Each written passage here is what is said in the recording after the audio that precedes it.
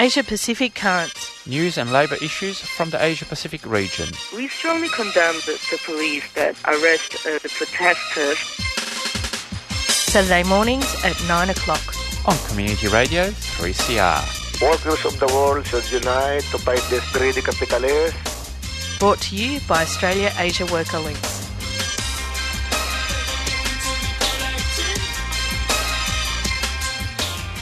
Good morning and welcome to Asia Pacific. Hold on a minute. Sorry, you took the wrong mic, Giselle.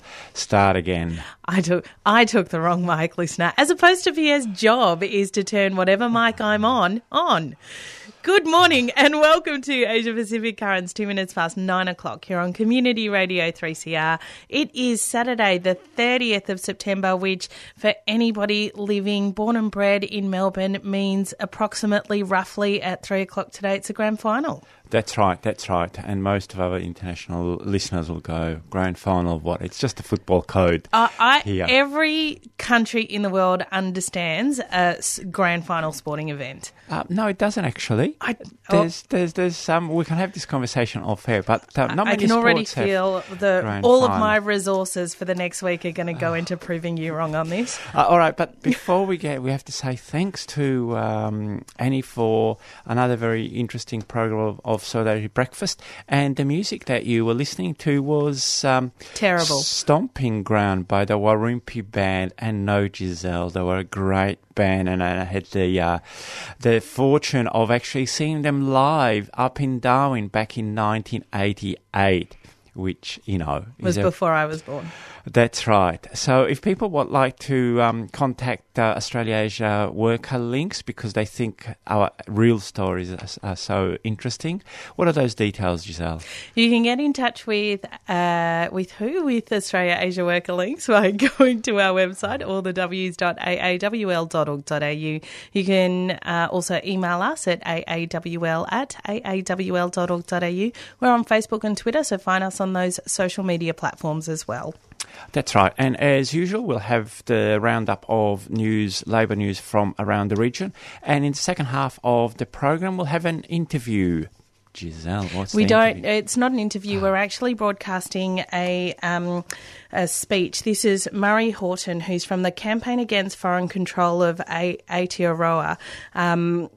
He spoke at the IPAN conference, which was held in Melbourne over the weekend of the 8th and 9th of September.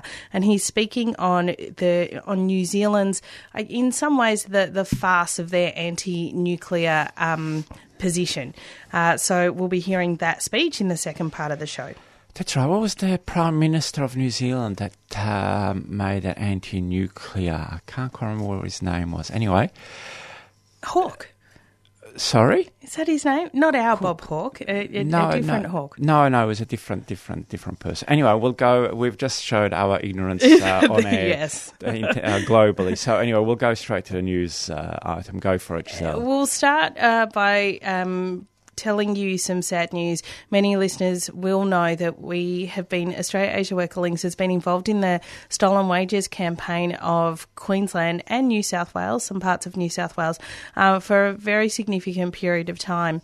And about 13 years ago now, I think, we put out a leaflet campaign, and on that leaflet we put the photos of a number of claimants who obviously have claims against the Queensland government. The man that is featured in that leaflet passed away last Friday. So that's the news we bring you. We were saddened to learn of an Indigenous comrade from the northern state of Queensland who is one of the central figures in the fight to recover stolen wages. Our brother had started working in 1948 at the age of 8 and was the face of AAWL's Postcard Stolen Wages campaign. The injustice done to him was terrible. His staunchness in the struggle to be paid the wages he earned and against the racism that allowed his wages to be stolen is an example to us all. His courage lives on in the struggle for justice, to which he inspired so many. Our deepest condolences to his family and friends. For cultural reasons, we can't broadcast his name. We also can't show his face. So when we publish the mini news tomorrow evening, you won't be able to see his face. And look, it's incredible that it was 13 years ago that we started this campaign, and it's incredible that the facts of the case are so clear, and they're still fighting for their stolen wages, which really runs into the hundreds and hundreds of millions of dollars. We now go to another sad news, really, to Thailand, where this week the anti-military junta and democracy activist Sutachai Imprasert died peacefully this week at the age of 61. Sutachai had a long history of activism and was a survivor of the massacre of hundreds of students by the military on the 6th of October 1976 at Thammasat University. Sutachai was a lifelong opponent of military coups in which now Thailand is the global leader, and of the repressive lèse-majesté law. Sutachai was frequently targeted by authorities, most recently after the 2014 coup when he was briefly detained. Condolences to his family and friends. That's not really a title you want, being the world leader in military coups, is it? That's right. Yeah, so it is a bit of a run this morning, Pierre, with comrades that we've lost from the struggle. I see. Moving now to Bangladesh, where in a tragic incident, at least 6 workers were killed, with many others injured when a fire engulfed their textile factory in Munshiganji, near the Bangladeshi capital of Dhaka. The Ideal Textile Mill Factory, that's the name of the factory. I'm always intrigued by these names. So ideal for whom? Clearly not the workers. And the Ideal Textile Mill Factory was located in a mixed residential and industrial area in a multi-storey building. The fire was thought to have originated in the first floor where chemicals were being stored while renovations were going on. This fire is only the latest of several other deadly factory incidents in the country's textile industry this year, and is a direct consequence of the ongoing repression against independent unions. And of course, most people will be more familiar with Rana Plaza and Tazreen as examples of tragic accidents in the textile industry, but of course these abhorrent workplace practices continue. That's right. Look, the next item is also pretty terrible news, but I was just thinking the first 2 items that we did read out of the 2 comrades that have died, yes, they have died, that is sad, but they were lifelong activists in the struggle, so it is also to pay our respect to them. But this next item goes to India, where the last week has seen a number of industrial incidents claiming the lives of several workers. In Ahmedabad, 5 workers were killed when they were overcome by poisonous fumes while cleaning an effluent tank. A 6th worker died in hospital the day after. In eastern India, 9 workers were killed in an explosion at the firework factory, while another 3 were injured.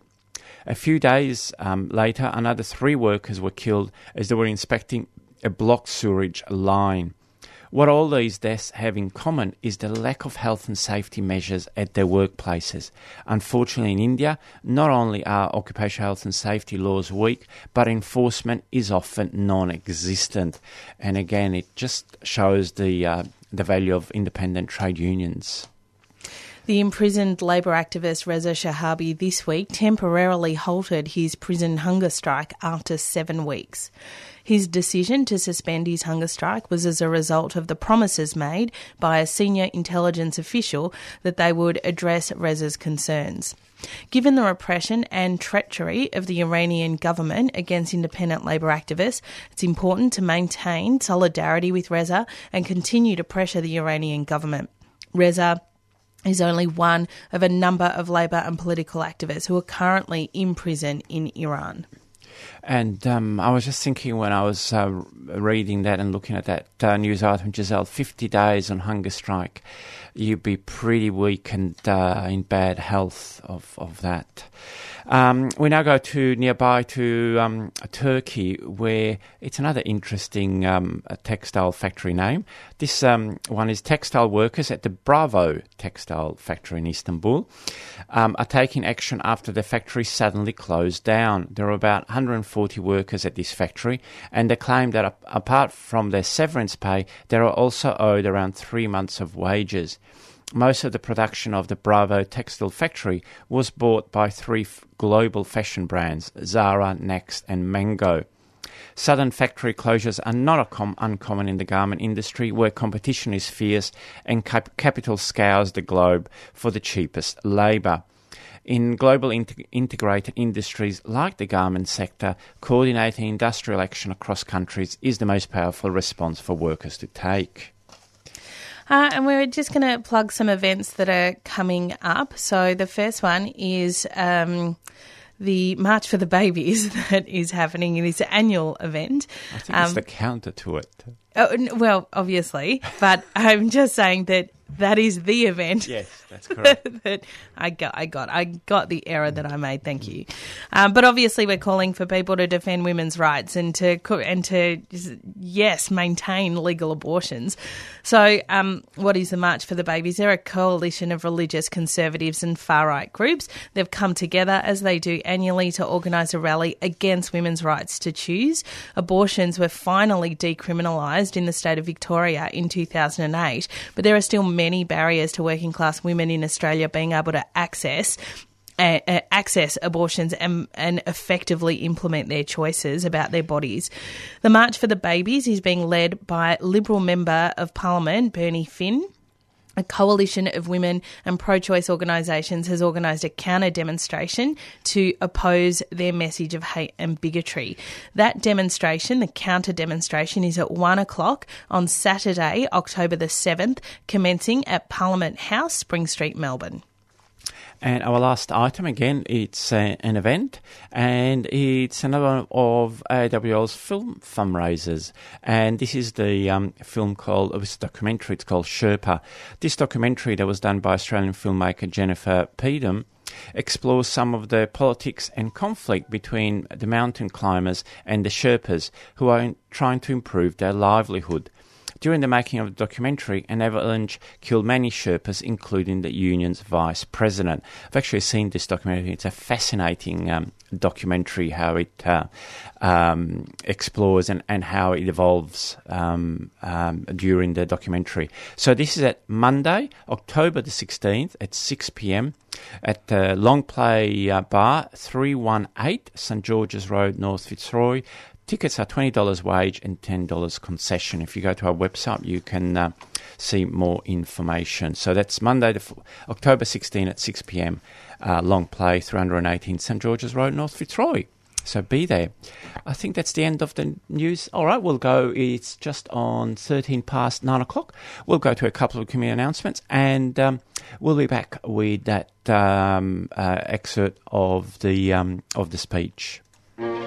3CR programs provide information and analysis you won't hear in the mainstream. Today we'll be looking at the legacy of the US war on Vietnam, on Laos. And as far as corporate capitalism is concerned, it is the worst political and economic system that you can have. Our laws about jailing refugees and asylum seekers are so well crafted. Sex is not irrelevant, and we like who we are, but we don't have to be imprisoned by our gender. Become a subscriber today. Call us on 9419 8377 or visit 3cr.org.au. 3CR, the voice of dissent.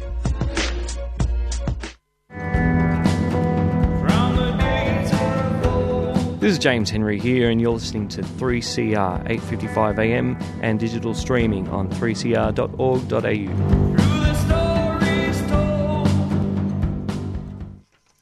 15 minutes past 9 o'clock here on Community Radio 3CR. Murray Horton is from the Campaign Against Foreign Control of Aotearoa. He was a guest at the IPAN conference in September 2017, so actually a couple of weeks ago, here in Melbourne, Australia. Here is his speech at one of the panel discussions during the conference. Murray Horton has been a political activist in the New Zealand anti-war, anti-bases movement since 1969. And he's the organiser of the Anti-Bases campaign. Thanks, Murray. I would also like to pay respects to the traditional owners of the land here, and all I would say was that we've had a treaty since 1840. It's not perfect, but it's better than the alternative. First, I need to set the scene. Viewed from Australia, New Zealand probably looks pretty good. For example, 2017 marks the 30th anniversary of the country having become nuclear-free by law. Despite there having been several changes of government in those 3 decades and threats to reverse it flaring up occasionally, it has now become the status quo, accepted by all political parties and adhered to regardless of which major party is in government. It has become part of the furniture, part of New Zealand's quote-unquote brand of being, quote, clean, green and nuclear-free. It's regarded as being completely in the past. In fact, very recently, the woman who in 14 days' time may be the youngest Prime Minister in New Zealand's history said that, quote, climate change is my generation's nuclear-free moment. So climate change is regarded as history by a 37-year-old. Nuclear-free is regarded as history. Climate change is a new movement. The nuclear-free issue last flared up in New Zealand in the mid-90s when our old mates the French, the same, quote, ally that murderously bombed the Rainbow Warrior in Auckland in the mid-80s, arrogantly resumed nuclear testing in the South Pacific. The grassroots New Zealand response was spontaneous and immediate, with mass actions on the streets and yet another peace squadron launched to join a long and honourable history of them. The French very quickly abandoned the whole thing and have never resumed Pacific testing. A whole generation of young Kiwis has grown up knowing nothing else. As part of becoming nuclear-free, New Zealand was unceremoniously kicked out of ANZUS by the Reagan administration, aided and abetted by the Hawke government. Despite dire warnings in the 80s, the sky did not fall. A few months ago, I gave a speech at a New Zealand university. Afterwards, the young student journalist covering it thanked me because she found that what I'd said about ANZUS to be different to what she'd been taught in high school. My point is that as in New Zealand, ANZUS is taught in school as history. But wait, there's more. To give a couple of examples, the illegal 2003 invasion and occupation of Iraq marked the first foreign war which New Zealand refused to join. And right on Australia's doorstep, New Zealand played the key role in achieving a lasting peace settlement in Bougainville under a national, i.e. liberal government to boot. And how did they do that? I'll tell you the secret. They plucked the people from the tropics and they dumped them in Burnham Army Camp outside Christchurch in the middle of winter and said, sort it out or freeze. And actually, because I know friends of mine whose job was to go and try and close for the Bougainvillean negotiators to stop them freezing. Looking back over the whole 70-plus years of the US empire, New Zealand has always been a much less gung-ho junior satellite than Australia. None of our prime ministers has relished being anointed as, quote, the deputy sheriff by the US president of the day. The last time US Marines had a base in New Zealand was during World War II. We don't host a base of the sinister importance of Pine Gap. To all appearances, New Zealand is a bit player. So what's the problem and why am I here in this room today? Because all is not as rosy as it might appear in the South Pacific garden of heavenly peace. Let's start with the nuclear-free law. It was not bestowed from on high by David Lange or any other politician, but was the result of a truly magnificent grassroots campaign that lasted for years, involved the whole country, and was a model of its type to the rest of the world. What tends to be forgotten is that the 1980s Lange Labor government tried to have its cake and eat it, i.e. by going nuclear-free and staying in ANZUS. The Yanks were having none of that and kicked us out. Thank God. Imagine being in ANZUS with Donald Trump. Now, you don't have to because you are. And that same Labor government went to great lengths to assure our big brothers that we wouldn't spread the Kiwi disease to any other countries, let alone fellow bit players in the American empire, and we haven't. As for staying out of the 2003 Iraq War, well, the Helen Clark Labor government did later send so-called non-combat forces there who ended up helping the illegal occupiers combat troops. And the New Zealand military has been, quote, training the Iraqi military for the past several years under the banner of, quote, fighting ISIS. So New Zealand is a current military participant in the Iraq War. Do an online search using the keywords Mosul white phosphorus, and you'll be as surprised as I was to discover a New Zealand Brigadier General quoted in June 2017 as confirming the use of that horrible stuff on that battle at Mosul. How come a New Zealand officer was speaking on behalf of the coalition forces fighting ISIS, and what has defending the use of white phosphorus got to do with training the Iraqi military? Despite being both nuclear-free and out of ANZUS, New Zealand has continued to be a loyal junior partner to the US and American wars, such as in Afghanistan, and New Zealand's role in that war has been under the spotlight in 2017, with Nikki Hager's new book, Hit and Run, proving that, quote, our heroic SAS has the blood of innocents on its hands. The New Zealand military has been in Afghanistan since the start of the modern equivalent of the 100 Years' War, and a handful remains there today. Indeed, the New Zealand government has just, in August, acceded to a US request to slightly increase that handful in intelligence areas.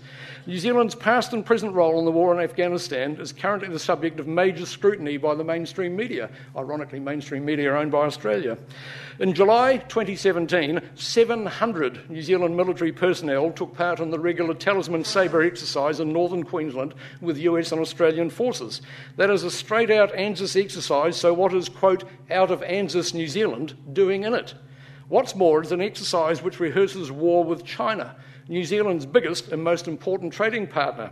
Also in 2017, a New Zealand frigate stepped in to fill the gap in US Navy ranks in Asian waters when a US warship was taken out in a collision with a container ship. That deployment is arguably illegal under New Zealand's nuclear-free law. The fact of the matter is that New Zealand is a fully functioning, or albeit junior, military and intelligence cog in the US empire. Two agreements signed in recent years, the 2010 Wellington Declaration and the 2012 Washington Declaration, have formalised that ANZUS and all but name alliance. A huge release by WikiLeaks in 2010 of US documents about its relationship with New Zealand provided a very detailed account. The powers that be, both in New Zealand and the US, have been actively working to nullify those facts on the ground, New Zealand being nuclear-free and out of ANZUS, to get around them, to subvert them and to render them irrelevant. To test the waters, pun intended, in 2016 a US warship was sent to Auckland to be the centrepiece of the New Zealand Navy's 75th anniversary celebrations, a political propaganda role to soften up New Zealand public opinion by being the first US warship to visit New Zealand in more than 30 years. Its presence in New Zealand waters coincided with the biggest earthquake New Zealand has experienced in recent years. We've had many thousands of them, and I seem to have experienced virtually all of them, and that was seized on as public relations gold. That warship bypassed Auckland and joined quake relief operations on the South Island. And New Zealand has bases, hence the existence of the Anti-Bases Campaign, ABC.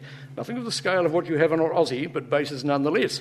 For more than 60 years, my home city of Christchurch has hosted a medium-level, multi-purpose US military transport base at Christchurch International Airport, which is the wonderfully evocative acronym of CIA. It has not, and never has been, a combat base, but it's worth noting that it is specifically exempt from the nuclear-free law. Didn't feature any of David Vine's maps. I spoke to him yesterday. Its primary purpose is to service Antarctica, but that has always covered many more directly military and intelligence functions. It used to be a key link in servicing the US bases in Australia, such as Pine Gap. Its outright military role is much less important now, but recent research by ABC has established that it still hosts US military flights that have nothing to do with Antarctica.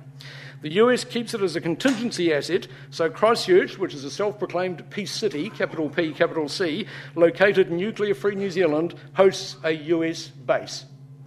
The other two bases are nominally New Zealand ones, operated by the New Zealand Government Communications Security Bureau, GCSB, the electronic spying agency which is the equivalent of the Australian Signals Directorate. Of the two bases run by the GCSB, by far the most important is the one on my T-shirt, Waihopai Base. What have New Zealanders done in the 30 years since we became nuclear-free? As one of my ABC colleagues said to me recently, it was so much easier to organise when we had bloody great nuclear warships sailing into the harbours of our main cities. New Zealand Peace Campaign, the campaign that led to the World Court declaring the use of nuclear weapons to be illegal, was born in and directed from little old Christchurch. That same strand of the US peace movement was extremely busy with the very recent campaign that led to the United Nations, minus the nuclear powers, declaring nuclear weapons to be illegal and wanting them banned. But by necessity, these are not mass or grassroots campaigns, they are campaigns of experts.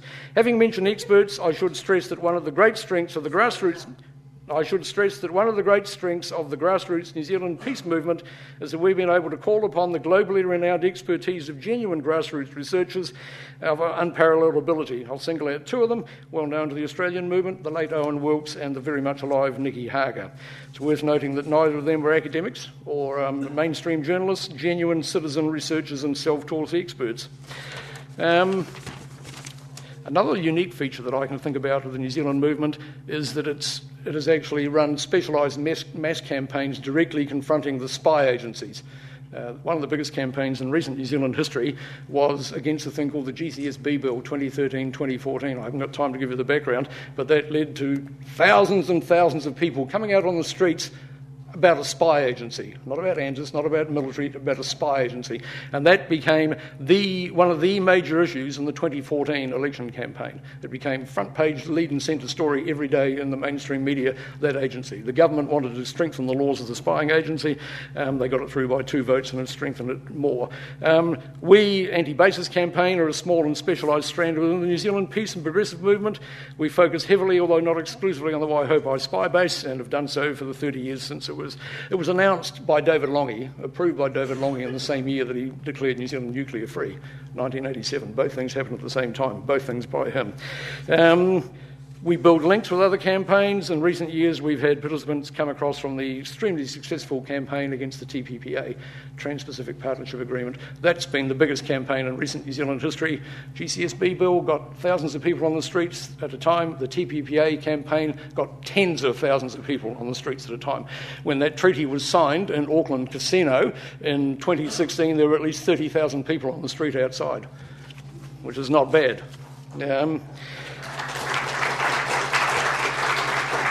I'll finish up. Campaigns learn from one another. One of the most successful strands of the historic nuclear-free movement was to get local governments to declare themselves nuclear-free areas. The driving person behind this was the late Larry Ross of Christchurch. Likewise, the campaign against the TPPA featured a strand that very successfully lobbied local governments to come out against it, and that was actually run by an expat from Melbourne. I'm now involved in an embryonic campaign to take things a step further. I'm the organiser of 2 separate, related but separate groups, namely Anti-Basis Campaign and the Campaign Against Foreign Control of Aotearoa, CAFCA. It has taken the lead in setting up a new campaign called the Aotearoa Independence Movement, with the goal of a non-aligned country based on policies of economic, military and political independence. We see the advent of the Trumpocalypse in the US as providing a catalyst for New Zealanders to have this discussion and to decide to break the ties that continue to bind us to the US empire, while not replacing them by jumping into anyone else's empire. AIM is in the early stages of movement building, and this whole area of progressive nationalism and national independence movements is one where New Zealand can learn from the Australian movement. AIM will be officially launched as part of the next Waihopai Spy Base protest in January. So what can the New Zealand peace movement offer by way of lessons? The ability to work on different levels, from the elite level of the World Court and the United Nations to grassroots mass campaigns. You need to grow your own citizen researchers who can provide unassailable facts and analysis to back up the rhetoric.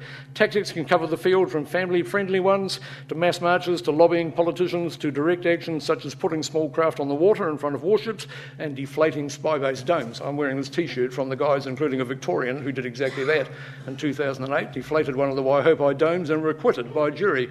And for doing so, walked out scot-free. Pig-headed perseverance, stickability, don't take no for an answer. Both a sense of humour and perspective are vital. Activities should be fun.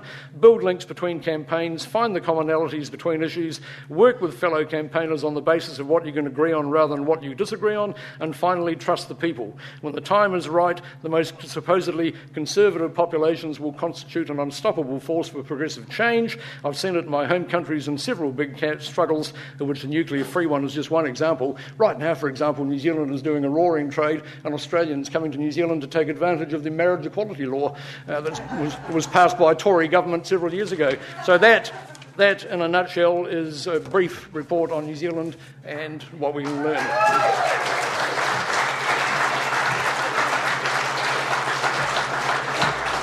Well, that was Murray Horton speaking at the IPAN conference. We are coming right up to the end of the show. You are listening to Asia Pacific Currents. I do want to say AAWL needs to relocate our office, and we do need some volunteers. So I thought I'd try my luck at pitching to you, our listeners. If anybody is free next weekend and has some muscles and wants to come and help us move, I'd like you to email us at aawl@aawl.org.au and I'll get back to you directly about rostering and those sorts of things. All right, fantastic. And even if you don't have too many muscles, we'll still take you. But yes, that's correct. We're at the end of another program of Asia Pacific Currents, and stand by because we'll have Palestine Remembered straight after the show and a couple of community break announcements. But that's all from me, Pierre Morrow. Me, Giselle Hanna. See you next week. You've been listening to a 3CR podcast produced in the studios of independent community radio station 3CR in Melbourne, Australia. For more information, go to allthews.3cr.org.au.